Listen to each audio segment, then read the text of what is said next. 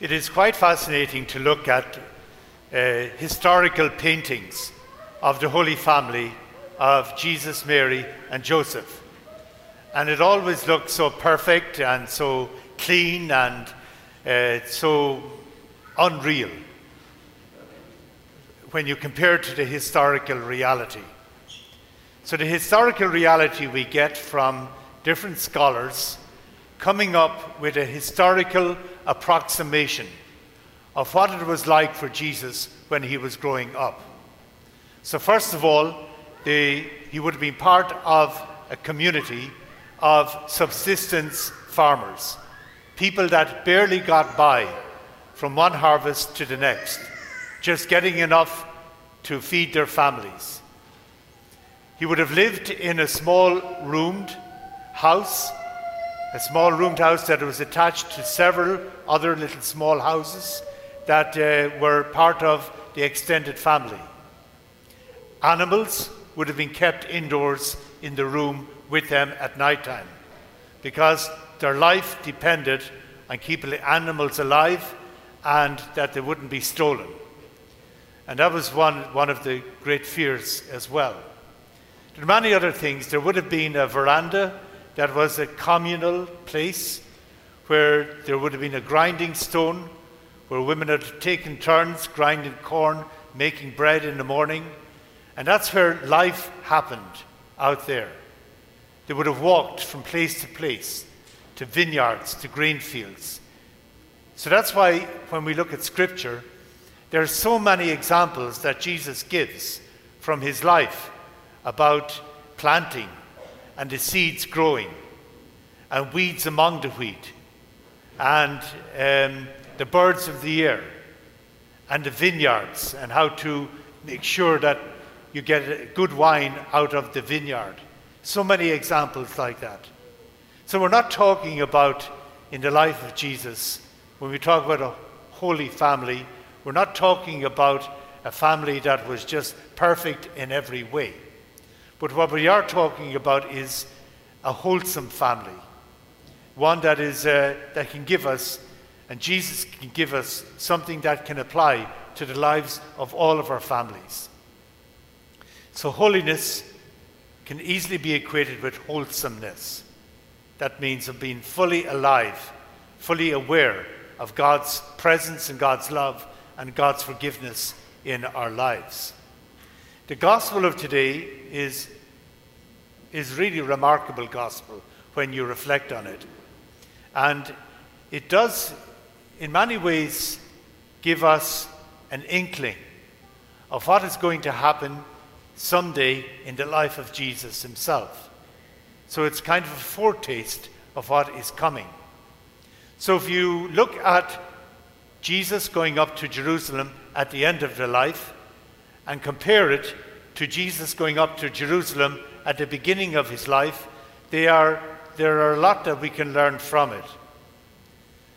Both of these episodes, as I said, begin with Jesus going up to Jerusalem. And it stresses the anxiety and consternation of his parents and his disciples. Going up to Jerusalem brought anxiety into his parents' life when he got lost. When Jesus is going up to Jerusalem, when he turned his face to Jerusalem at the end of his life, his disciples and all the people that were following, the majority of people abandoned ship, walked away. They said once he turned his face toward Jerusalem, they walked away. And even their disciples and those who were closest to him tried to dissuade him from going up to Jerusalem. It shows eventually that his parents and disciples, when they lose him, they are in sorrow. They have great sorrow. They're seeking the one who is lost. Mary Magdalene, tell me where you have put him so that I can be with him. She has lost Jesus after his crucifixion. And we know in today's story that his parents lost Jesus as well. It is interesting that there is a 3-day time frame with each of them. After 3 days, he rose from the dead. In some of the passages of this story today, they found him after 3 days. So then eventually, both were challenged in their understanding of God, that this could be part of God's plan. This is a very huge crisis for the early church, because for a very long time there is absolutely no way they would have had a crucified Lord in their place of worship. So scandalous was it. So it took them a long time to see how the Messiah could be one that was crucified. And it was very difficult for them to accept this, or to accept that this is God's plan for them as well. And his parents found that difficult also, about how Jesus was in the temple, and they couldn't understand where his wisdom was coming from. So there are a lot of similarities between the beginning of Jesus' life, and you could say public life, and then the end of it as well. How there was confusion, how there was doubt, how there was difficulty in trying to hold on to the truth of who he was, of God's beloved child, and as the Messiah as well. And I think that is something that can speak to all families. No family is perfect. We all know that. And we're not so much called to perfection. We're called to wholeness. And where we journey, as we journey through life as part of our family, there are certain things that we have to remain founded in. And that is, this is what Jesus has an intimate knowledge of God. More than anyone else, he is God, but he has an intimate knowledge of God, his Father. And the three things that he emphasized greatly, first of all, was God's overflowing and constant love for us. The presence of God is, God loves us unconditionally.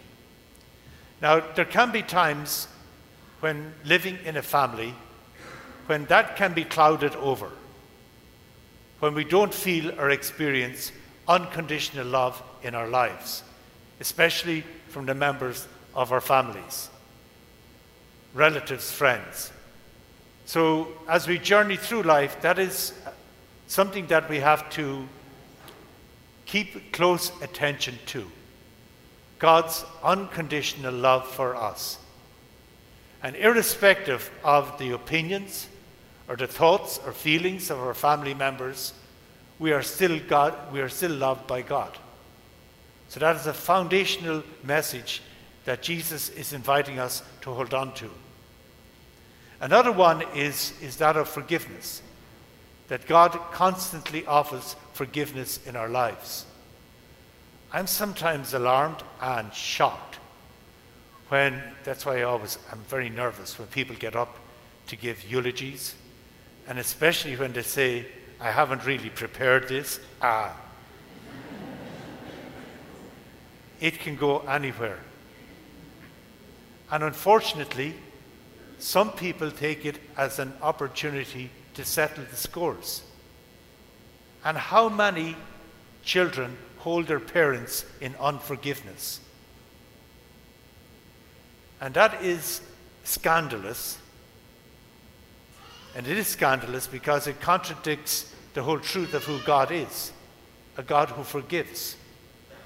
So that is why everybody has to stay in touch with the Christ on the cross, who is offering us constant forgiveness. And even if that forgiveness is not coming from our families, then their opinion is irrelevant. God's is the central opinion, that you are forgiven, that everybody is forgiven. So that's why it is so important we stay in touch with God's unconditional love, with God's constant forgiveness in our lives. And then the last one is that God is present. And I think that's the beauty about the early life of Jesus. He wasn't brought up in a palace with servants where everything was spotless and they fed him and did everything for him and all of that. No, he was rooted in life. A life probably much worse than any of you will ever have to live. There's probably times when he went to bed hungry at night time. There was people who died around him. The age limit, the average age of life was around 30 to 40 years of age. He would have seen people at that age dying. He would have seen young girls, maybe his relations, that could be sold off into slavery to pay off a debt. The boys were never sold. They needed him to continue the family line. But young girls, his friends, might have been sold into slavery. So he was very aware of life and very immersed in it.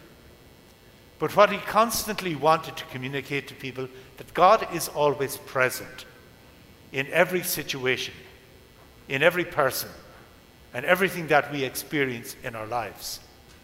God is always present.